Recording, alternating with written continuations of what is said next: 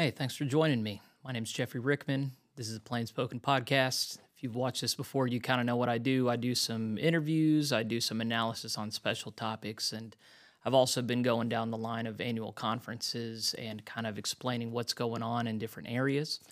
The intention here is not to blast anybody or to exacerbate tensions.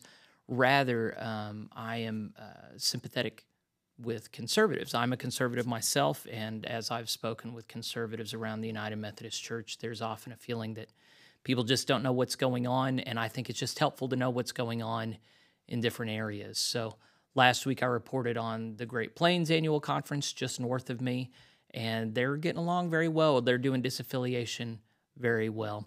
There are other annual conferences that are not doing so well, and this last week, in fact, under a week ago, the Baltimore-Washington Annual Conference had a NCLL, that's a National Center for Life and Liberty. They filed on behalf of 38 churches in their annual conference. They're petitioning the annual conference to let them go, and they are filing suit against them. So we're going to look at some of the documents pertaining to that. The reason that they've done this, and I've got it up on my screen, this is from an article called Moving the Needle, which Jay Thorell, head of the WCA, wrote in October of last year. There was an initial article that he put out called Let Our People Go, in which there were 19 annual conferences that had given hard provisions for exit. So paragraph 2553 is now the only disaffiliation measure in our Book of Discipline whereby people can leave the denomination. And we had one previous that the Judicial Council now said was now null and void because 2553 is in place. And according to the language of 2553, the Conference Board of Trustees can augment what needs to happen before people disaffiliate. So there are baseline things that need to happen, but then Conference Boards of Trustees can put additional measures in place. So Great Plains Annual Conference put nothing in place. It's bare bones. It's as easy as possible. In fact, they even applied some conference reserves to make it easier for churches to get out. Baltimore-Washington is kind of an opposite case scenario. This Moving the Needle article that Thorell wrote says that some of the conferences of the original 19 did make things easier for churches to go, and kudos to them. Other conferences really haven't budged. The Baltimore-Washington Annual Conference, the most egregious thing about their disaffiliation agreement is that they charge 50% of the fair market value of the real estate owned by churches and return of all restricted funds. So when that is in place, how many churches do you know that are able to summon 50% of the fair market value of their building? There are not many. So, of course, this has resulted in a situation where many churches that want to leave cannot leave. And then they don't pursue that, and so the conference is able to say, hey, things look pretty good here. Not many people want to disaffiliate. And so these 38 churches are filing suit to say, no, things are not okay here. We are pretty sure that you're trapping us here. And I think I'm summing up their case pretty well. Before we get into the conflict, let's just look at the conference that we're dealing with. I've got their Facebook page pulled up, and I'll say about this the same thing I'm going to say about their website. Whoever they've got in charge of this stuff, everything looks really good. They have good taste. I think their website looks great. Their Facebook page looks great. Their Facebook page information is a little dated, but it had some information on here about them. The Baltimore-Washington Conference of the UMC is made up of 1,032 clergy and 1,064 plus lay members in 632 churches in Maryland, Washington, D.C., the Panhandle of West Virginia, and Bermuda. That's pretty cool. Each Sunday, more than 59,231 United Methodists gather in this region for worship. Throughout the week, more than 210,000 people worship and participate in local ministries. So it goes down the line a bit there. That's pretty dated. There's been significant drop-off since then.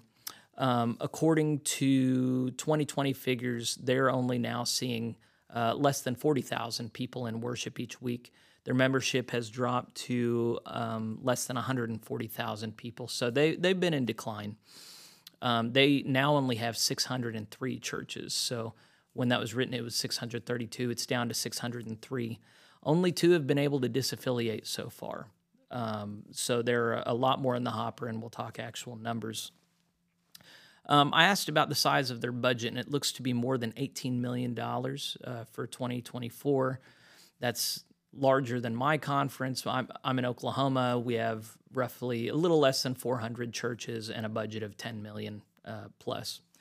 When we're looking at the balance of this annual conference theologically, how it's composed, it is majority liberal. To my understanding, it is the oldest annual conference, and it is the most racially diverse annual conference. There's no formal way to measure this stuff. It looks like of the elders they have, only about 25 are conservative. Now, whenever I'm talking about conservative liberal, one of the things that complicates this is race, and I'm going to talk about that more in a couple minutes. But of the evangelical conservatives that are of the model that would potentially work with the WCA, the Wesleyan Covenant Association, they're about 25. There are about 50 local licensed pastors that would be conservative. And then when you look at the laity, I mean, anywhere across the United States, the laity are, I think, without exception, always more conservative than the clergy in a given region. So anywhere between 35 to 45% of the laity in the churches on an average Sunday morning are probably conservative.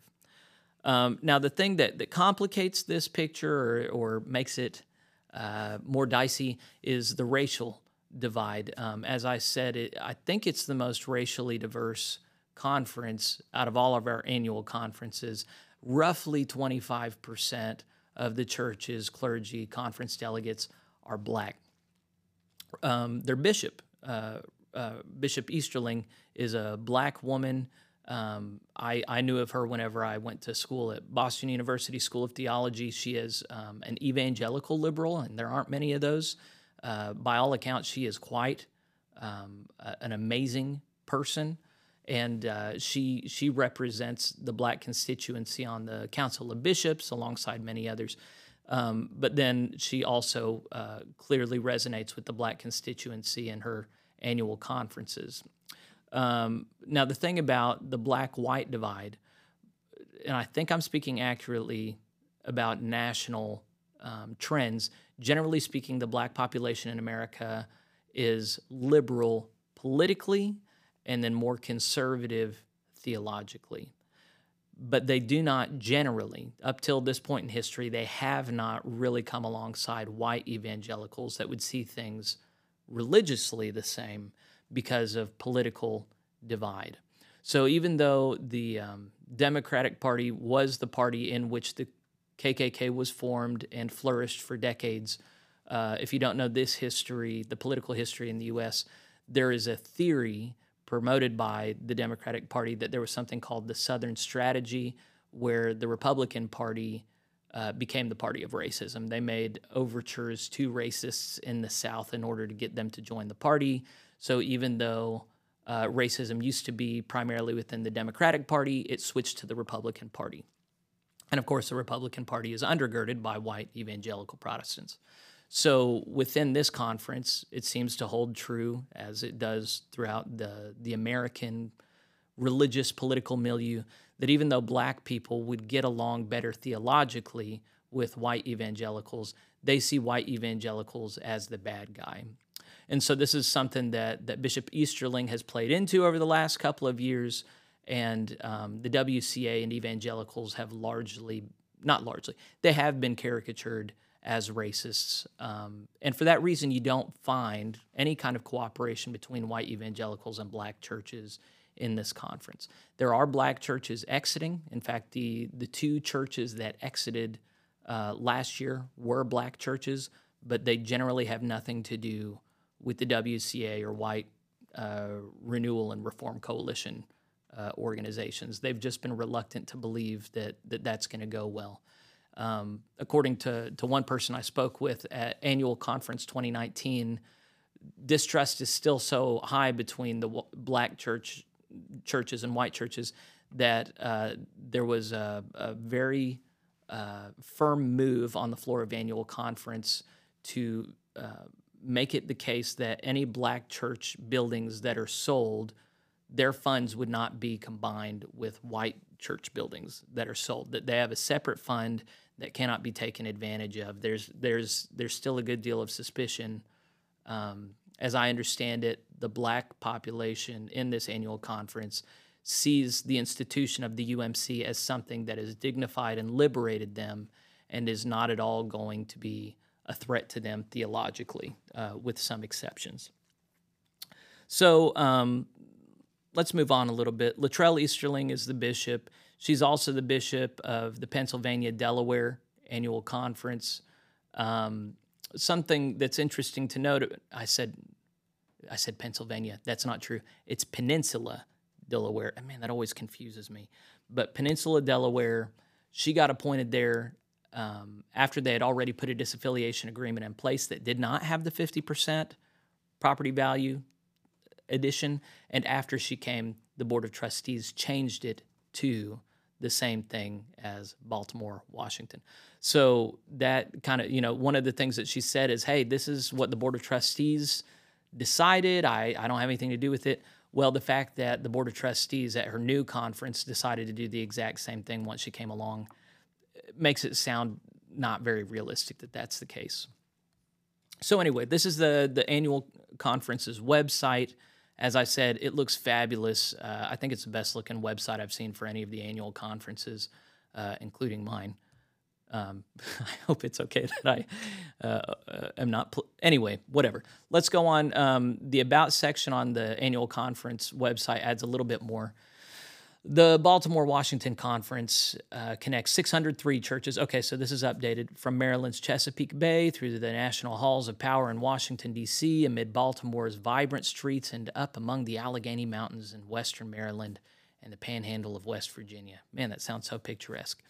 The conference's 1,025 clergy and 134-plus lay members, led by Bishop Latrell Easterling, live out their faith, certain of the vision that transformed lives. And then it has some more stats and vision and mission. Good blueprint for annual conference websites, just saying. This is the map of the annual conference. They have 8 districts. And in case you don't know where they fit in, okay, that was a larger map I pulled up. They're down here. So this is the national map. This is the best one I can find. I need to do better at collecting maps. But they're down there. So Peninsula Delaware is right there. Baltimore-Washington's right there. They're all combined. A lot of United Methodists in that area. Now, Bishop Easterling, so it calls her the Episcopal servant leader of the conference. It is the oldest and most diverse annual conference in the UMC, and she is the first woman to lead this historic conference. Bishop Easterling was appointed to this office in 2016, following her election to the episcopacy that July. So, unfortunately, there are racial things at play here. My short commentary on that is, after the 1960s up until recently, the vision of a colorblind society has been lifted high. And so that means that we've tried to remove any kind of legislation that treats people unequally based on the inalienable characteristics of ethnicity. And that was the shared vision until recently, when it's still noted that there are disparities that correspond with these ethnic markers.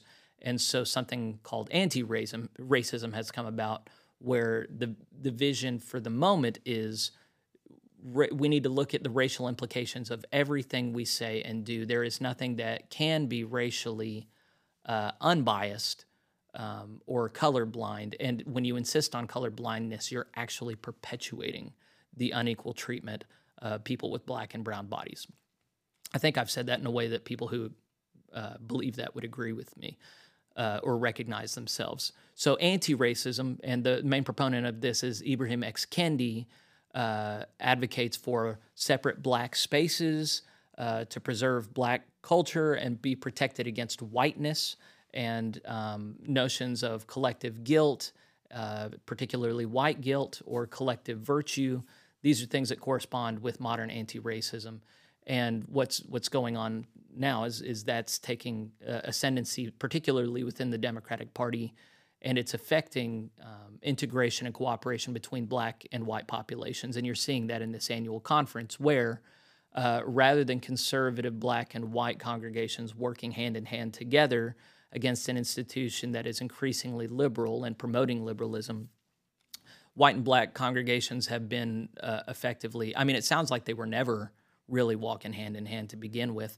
The conservative white folks I spoke with said they have made overtures to the black conservatives, and there really just they haven't been able to connect in any meaningful fashion, which is really unfortunate.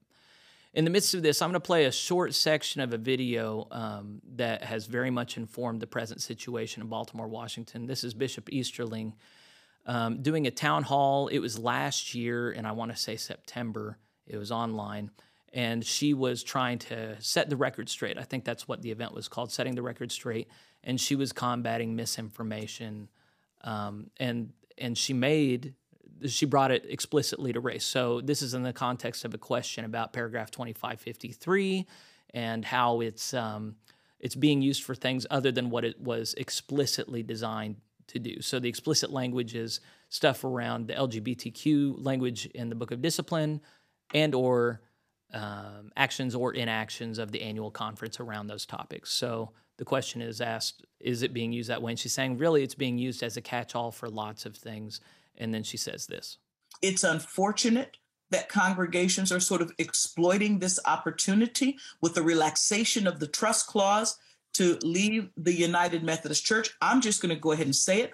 I think as many congregations are leaving because of the issue of race than they are human sexuality.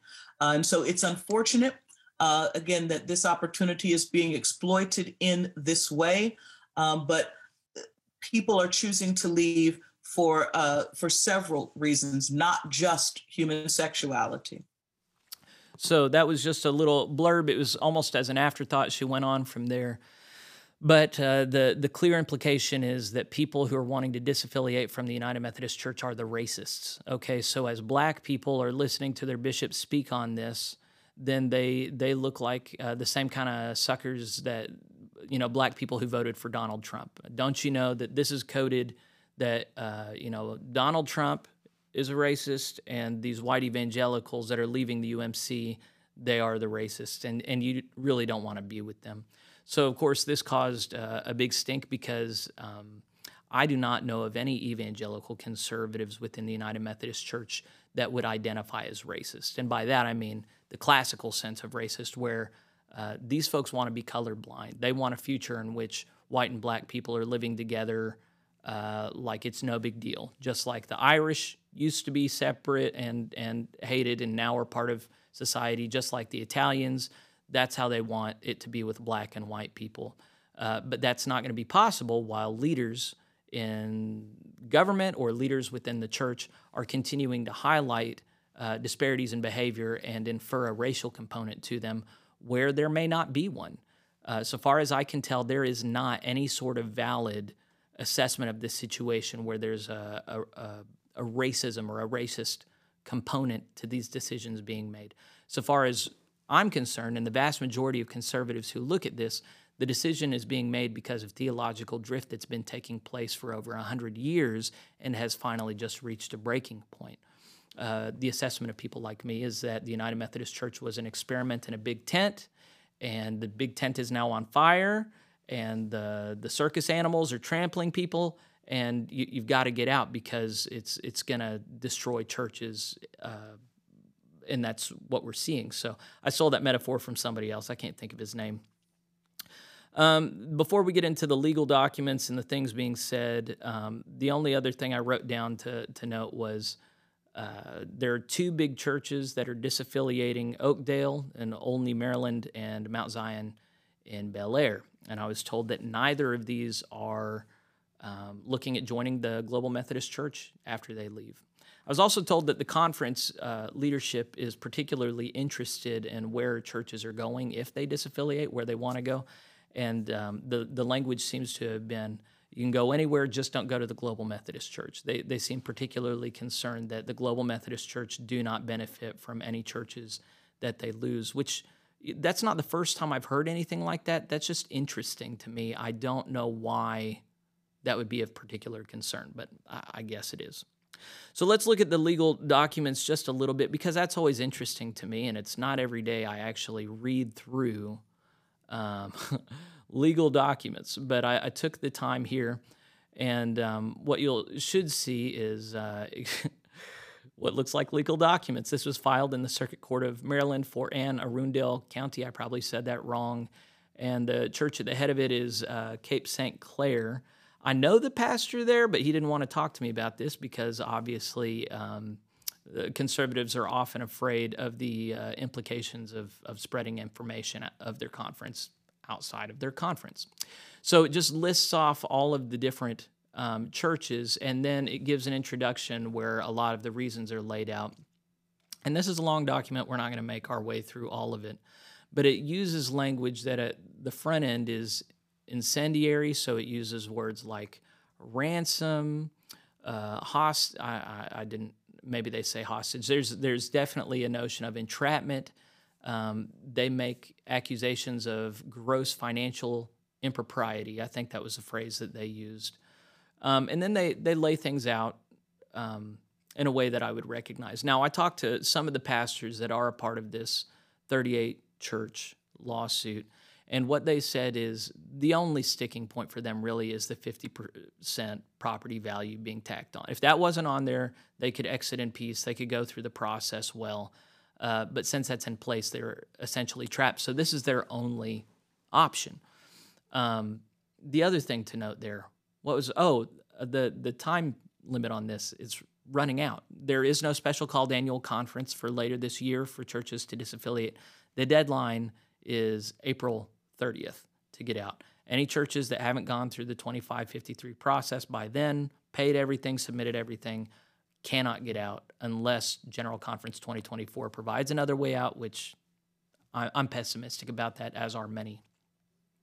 Let's look at some sections that I highlighted in this. I'll start at point 2. This position is inconsistent. The financial ransom position is inconsistent with the decades-long pattern and practice of the United Methodist Church to allow local churches to disaffiliate and retain their church property without paying a ransom. So it's highlighting paragraph 2548.2. I really wish that somebody would do a big study on this and look at how many churches actually were allowed to disaffiliate under that provision, where they went. I don't think there's any central resource where that's been compiled. But I know within my own conference, that's something that was exercised until 2553 came about. What is more, it reflects a substantial material change in circumstances that was not anticipated by either the plaintiff churches or defendants at the time the plaintiff churches affiliated with the United Methodist Church. So this is an argument that recurs throughout the document several more times. I would say at least a dozen, that, look, when they joined the United Methodist Church, they didn't know that they would be trapped. I'm not sure, and I'm generally, you know me, sympathetic with conservative churches. I think they did know. I think conservative churches who joined the United Methodist Church generally, or at least their representatives, knew about the trust clause. It's always been a part of the United Methodist Church. The part they didn't know, the part they didn't suspect, was that the whole superstructure of the denomination could be taken over by people who are hostile to the traditional heritage of Methodism. That would just sound, if you went back 40 years and said, did you know that there's going to be a liberal takeover of the denomination? So many would have said, that's a conspiracy theory. They are never going to get the upper hand. Fine, they might have the academy. We're always going to stay strongly rooted in traditional Wesleyanism. It's just really hard to imagine, until you're in it, the situation that we're in. And still so many people cannot reckon with the reality of the situation we're in because it's so inconceivable. So anyway, leave that stand for how it does. Anyway, continued enforcement of the alleged trust as a mechanism to penalize plaintiff churches for disaffiliating is unlawful and contrary to the intent of the parties and the gospel mission of each church. So if you haven't been following the stuff legally going on in different states, each state has a different disposition towards ecclesiastical authorities.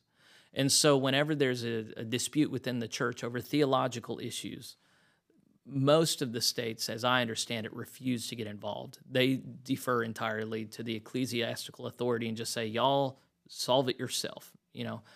And so this is one of those states. And so what they're doing is saying this is not an issue of theology or ecclesiastical authority. What's happening here is unlawful and plainly wrong, and here's why the state can and should be involved. The only other thing I wanted to highlight from this, I just knew I needed to hit on it. I don't know why they list all the ones again, but I'm not a lawyer.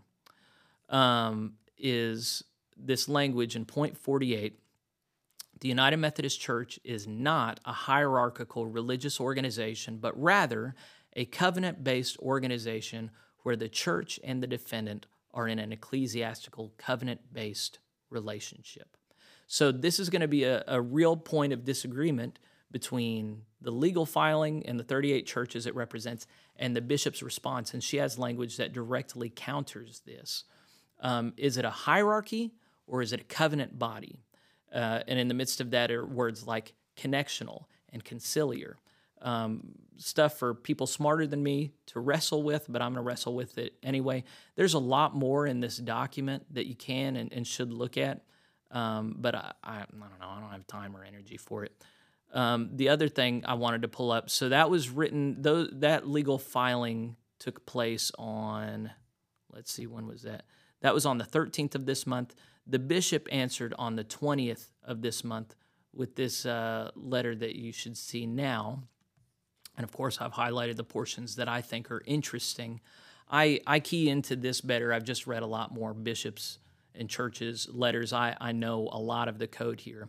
And the first thing, and you're going to see it in the WCA response here too, is the emotive language, the stuff that has to do with emotions.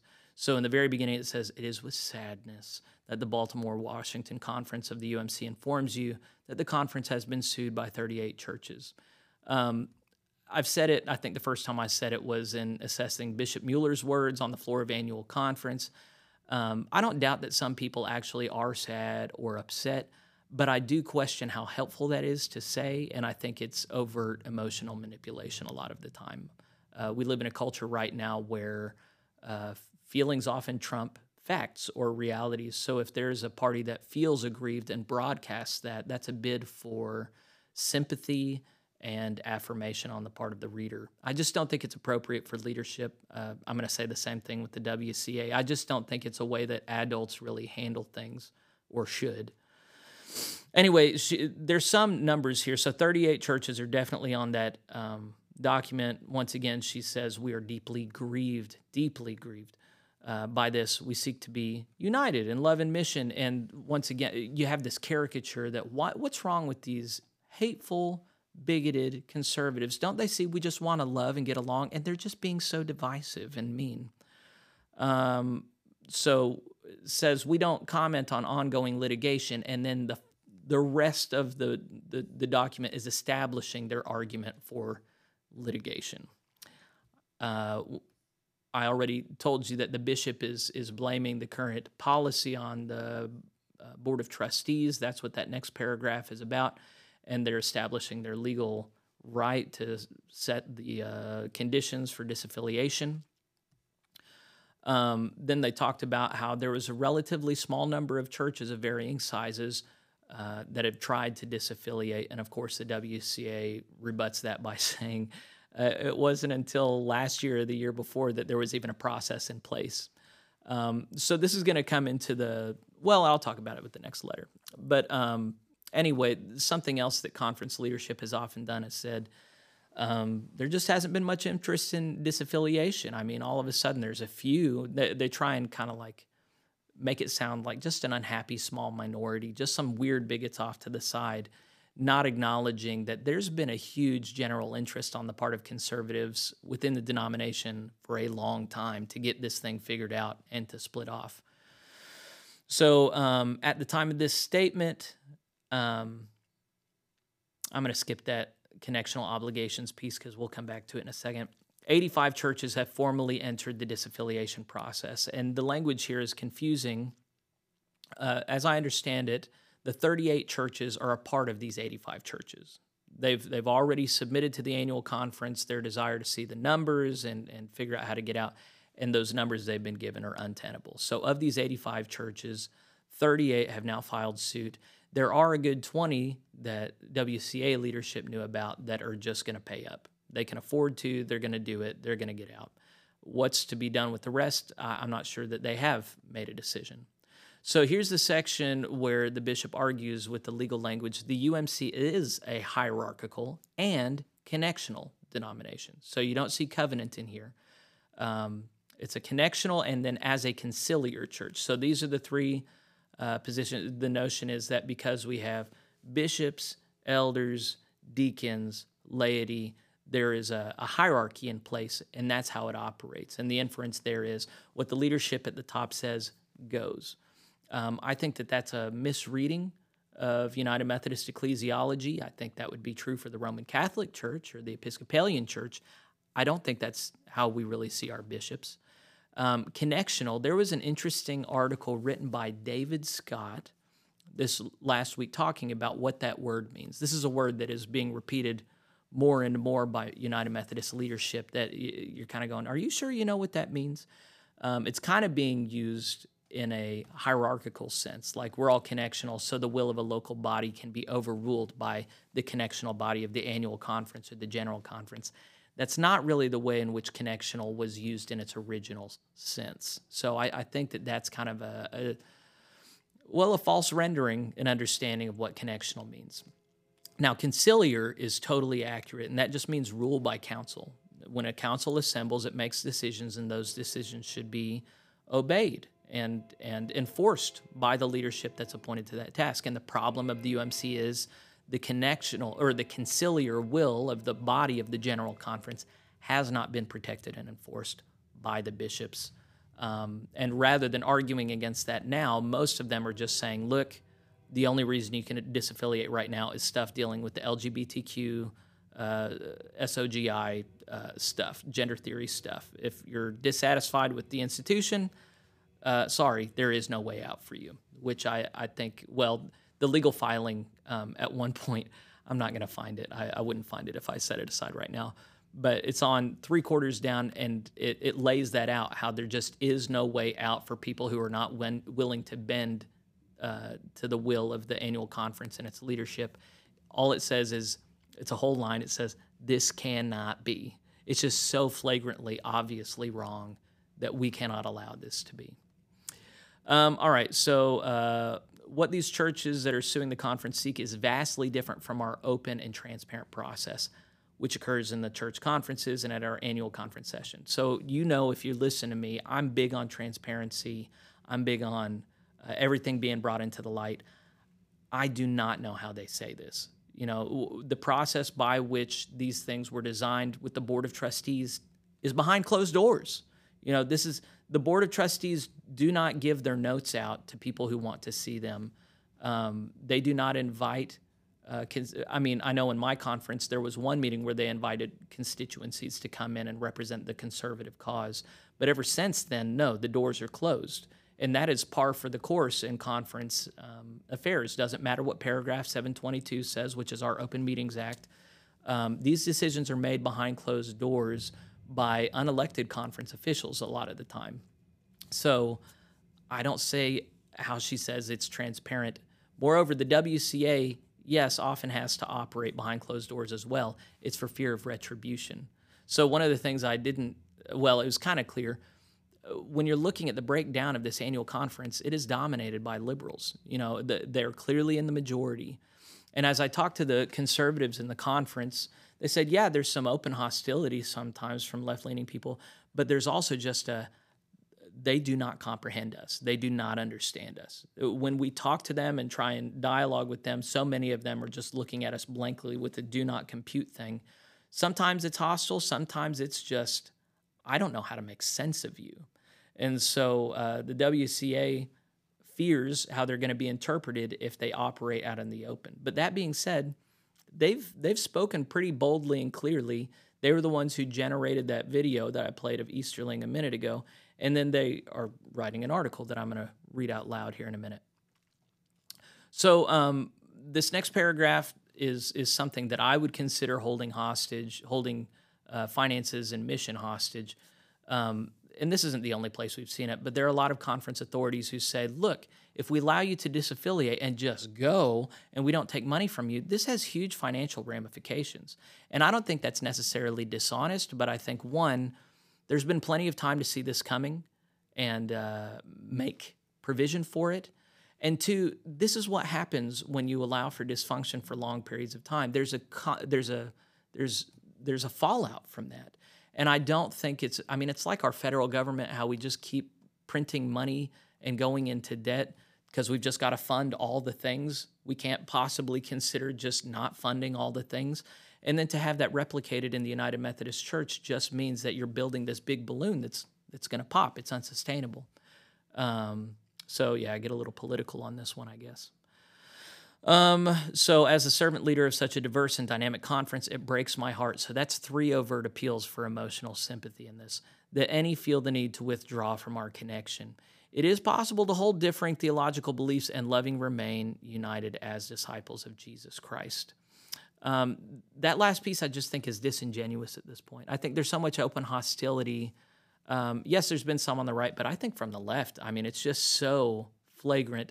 I don't think we can seriously talk about happily being in the same tent anymore when there are so many who see people like me as racists and bigots and homophobes that are aimed at the destruction of vulnerable people. That's just a caricature that's continually lifted up, and no matter what I or people like me say, we're continually just forced into that box. And at a certain point, you just have to say, look, this is no good for anybody. We got to allow for separation, but instead there's this cage match, and that they know they hold the positions of power, and eventually they can just get everybody to vote with their feet and leave, as one bishop said earlier this week. So the last document to look at is the WCA response to the bishop's letter. And, to their credit, they answered. A lot of conservatives are just... when they get a response, they just go, oh, we hurt somebody's feelings and we look like the bad guys, so we just need to be quiet and keep our head down. They didn't do this. They had a rebuttal, but they began in the same way. We read with grief the statement by Bishop Easterling, and I'm sure it caused some grief, but once again, I just don't think it's helpful or mature to do this emotional thing when you need to just stand on principles and facts. And so one of the things that they go right into is Bishop Easterling was one of the signatures on the protocol. And if you don't remember, it's sometimes called the Feinberg Protocol, but we had constituencies from left, right, center that got together in 2019 after the General Conference and it was early 2020. They created what we shortly call the protocol. It had a much longer title, where the provision was we need to create a conservative denomination that evangelical conservative traditionalists churches can flock to. The UMC will give, I think, $10 million for its establishment, and we'll work out all the finances and movement. There were votes in a certain way. But then whenever COVID hit and General Conference was pushed back time and time again, eventually the left kept pushing and the institution kept putting things off, and the right had to split off. They felt they had to. I kind of pushed Jay Thorell on that on my interview I just did with him, so keep your eyes peeled for that.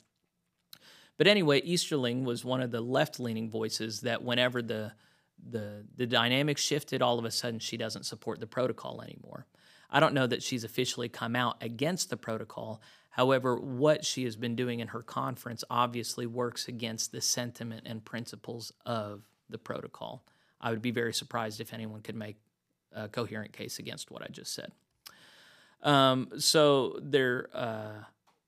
they once again use language implicating the annual conference leadership at being primarily concerned about money and not integrity. So out of 54 conferences in the U.S., ours is one of only 15 that have chosen to pursue unreasonable enrichment by adding tens of millions of dollars to exit fees. Now, whether or not the incentive is to gain in money or just entrap churches so that they look more functional than they are, or maybe there are other motivating factors in place. I don't know. I'm not going to pretend to.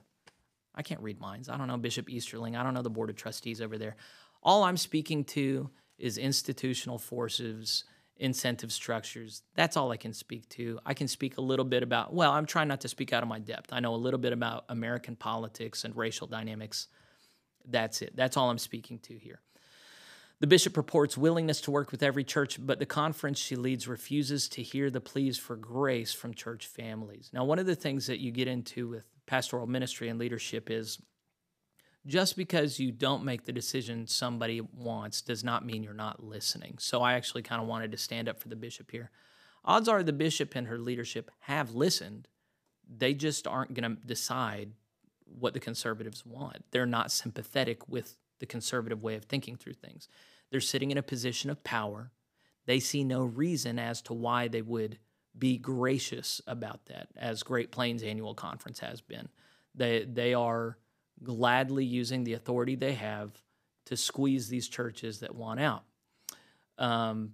In fact, she pointed out that the conference is entitled to 100% of the assessed property and is being quite generous in only demanding half the value of the buildings and property that faithful members have contributed over the centuries. Now, I'll tell you, this is something that rubs a lot of churches wrong, and I think it's for obvious reasons. The conferences see themselves in a place of authority because of this trust clause. It technically belongs to them. Technically, they could charge 100% of what it's worth. They're lucky we're only charging 50%. And in a way of speaking, they are totally right. And I would say the way of speaking that is worldly. In a worldly way, you are seeking to get the greatest gain over people over whom you have power than you can. But I think that's a distinctly non-Christian way of going through negotiations. I think liberals and conservatives alike should be able to identify that mentality on the front end as distinctly and openly non-Christian. Just because you can squeeze somebody does not mean that you should. In fact, the godly virtue of mercy is defined by the notion that you can harm, you can squeeze, and you choose not to. So the fact that conference leadership in many places is choosing not to be merciful, not to be gracious, does have theological implications that are very upsetting and problematic.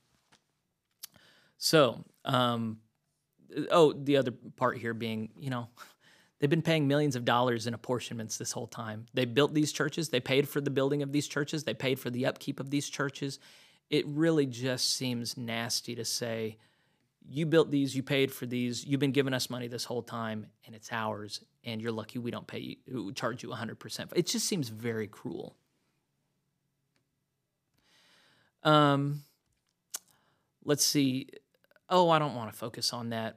It is our estimation that most, if not all, of the churches who have sought to litigate have done so reluctantly, but see no other option available if they wish to leave the United Methodist Church.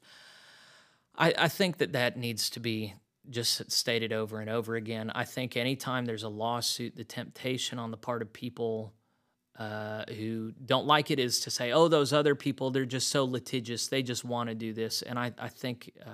it's like a divorce or an abortion. Nobody wants one. Nobody goes, ooh, I want this. And nobody goes, oh, I really want to take these people to court. If they do, they just don't know what they're talking about. Nobody enjoys being in a legal process like this. So, it's important to look at the conservatives. I mean, they're doing this because they don't have money. These are not people with a bunch of money that are using it to beat on, to use Bishop Bickerton's metaphor. The United Methodist Church is not the bullied fat kid.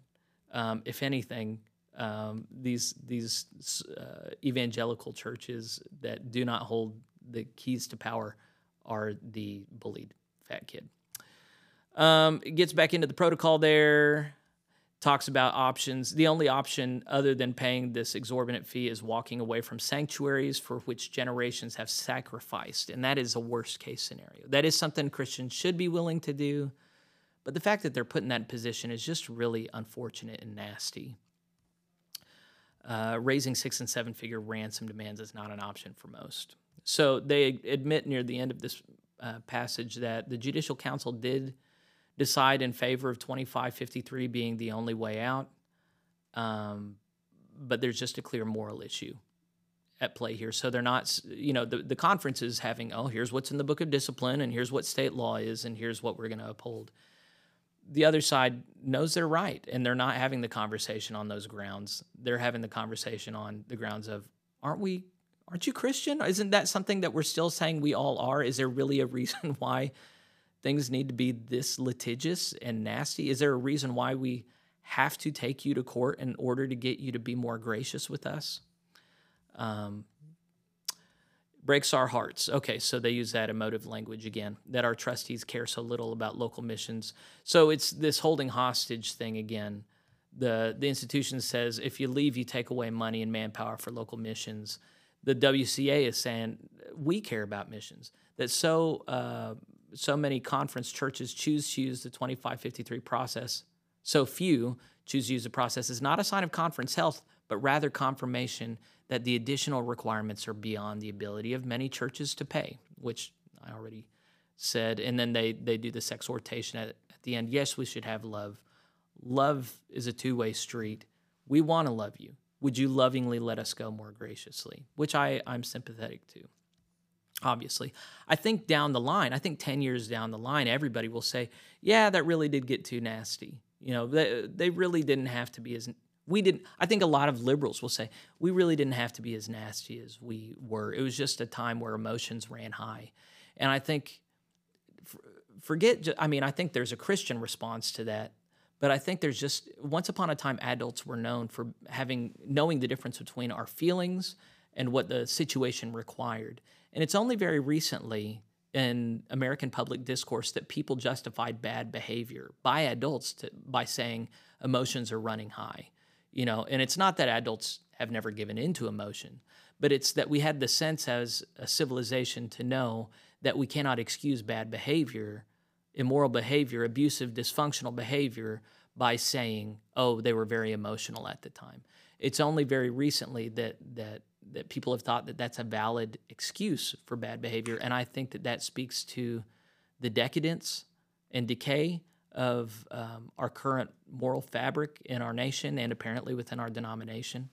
So I think this just ends with an exhortation to conference. Well, I want to continue to give attaboys to conference leadership like Great Plains Annual Conference, which has been gracious.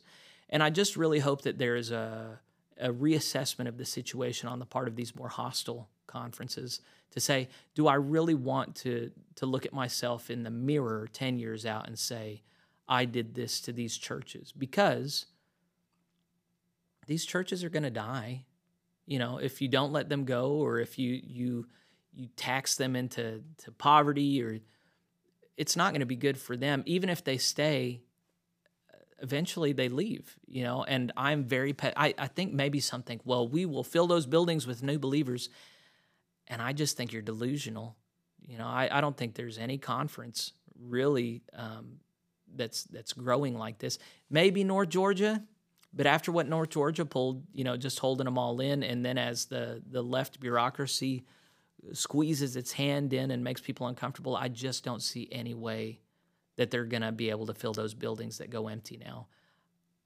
I don't know what the institution is thinking a lot of the time. It just seems like a terrible long-term strategy keeping us in this way. So anyway, pray for the United Methodist Church. Pray for Bishop Easterling and the boards of trustees that she serves over. Pray for the evangelicals and the liberals and everybody else in between. But then the larger issue that impacts not just the UMC is I'm just really depressed at the way in which black and white congregations are still so culturally separate, and the level of suspicion that's still in place. I just think that is a real failure of the legacy of 1960s civil rights, and I don't know what can be done, but I really hope that there is a different future in store for us than consistently. I just think it's going to be really nasty if we keep going down this route, and I really don't want it. I don't think there's going to be a black and white section in heaven. I don't think that God chooses favorite cultures or least favorite cultures. I think the way of the kingdom is colorblind, and living into that means putting aside racial prejudice and resentment. And I think we at least have to aim at that together. So that's the note I want to end on. I'm deeply invested in the colorblind picture melting pot of America in the future. Let's keep fighting for that together, whether we're in the United Methodist Church or the Global Methodist Church or some other church. We cannot have a race-segregated future. All right. This has been Plain Spoken. Thanks for joining me. If you liked it, share it. Bring it to the attention of somebody else. I'm hoping that this level of discourse is helpful and works to the betterment of the Methodist tradition overall. So pray for me. Bye.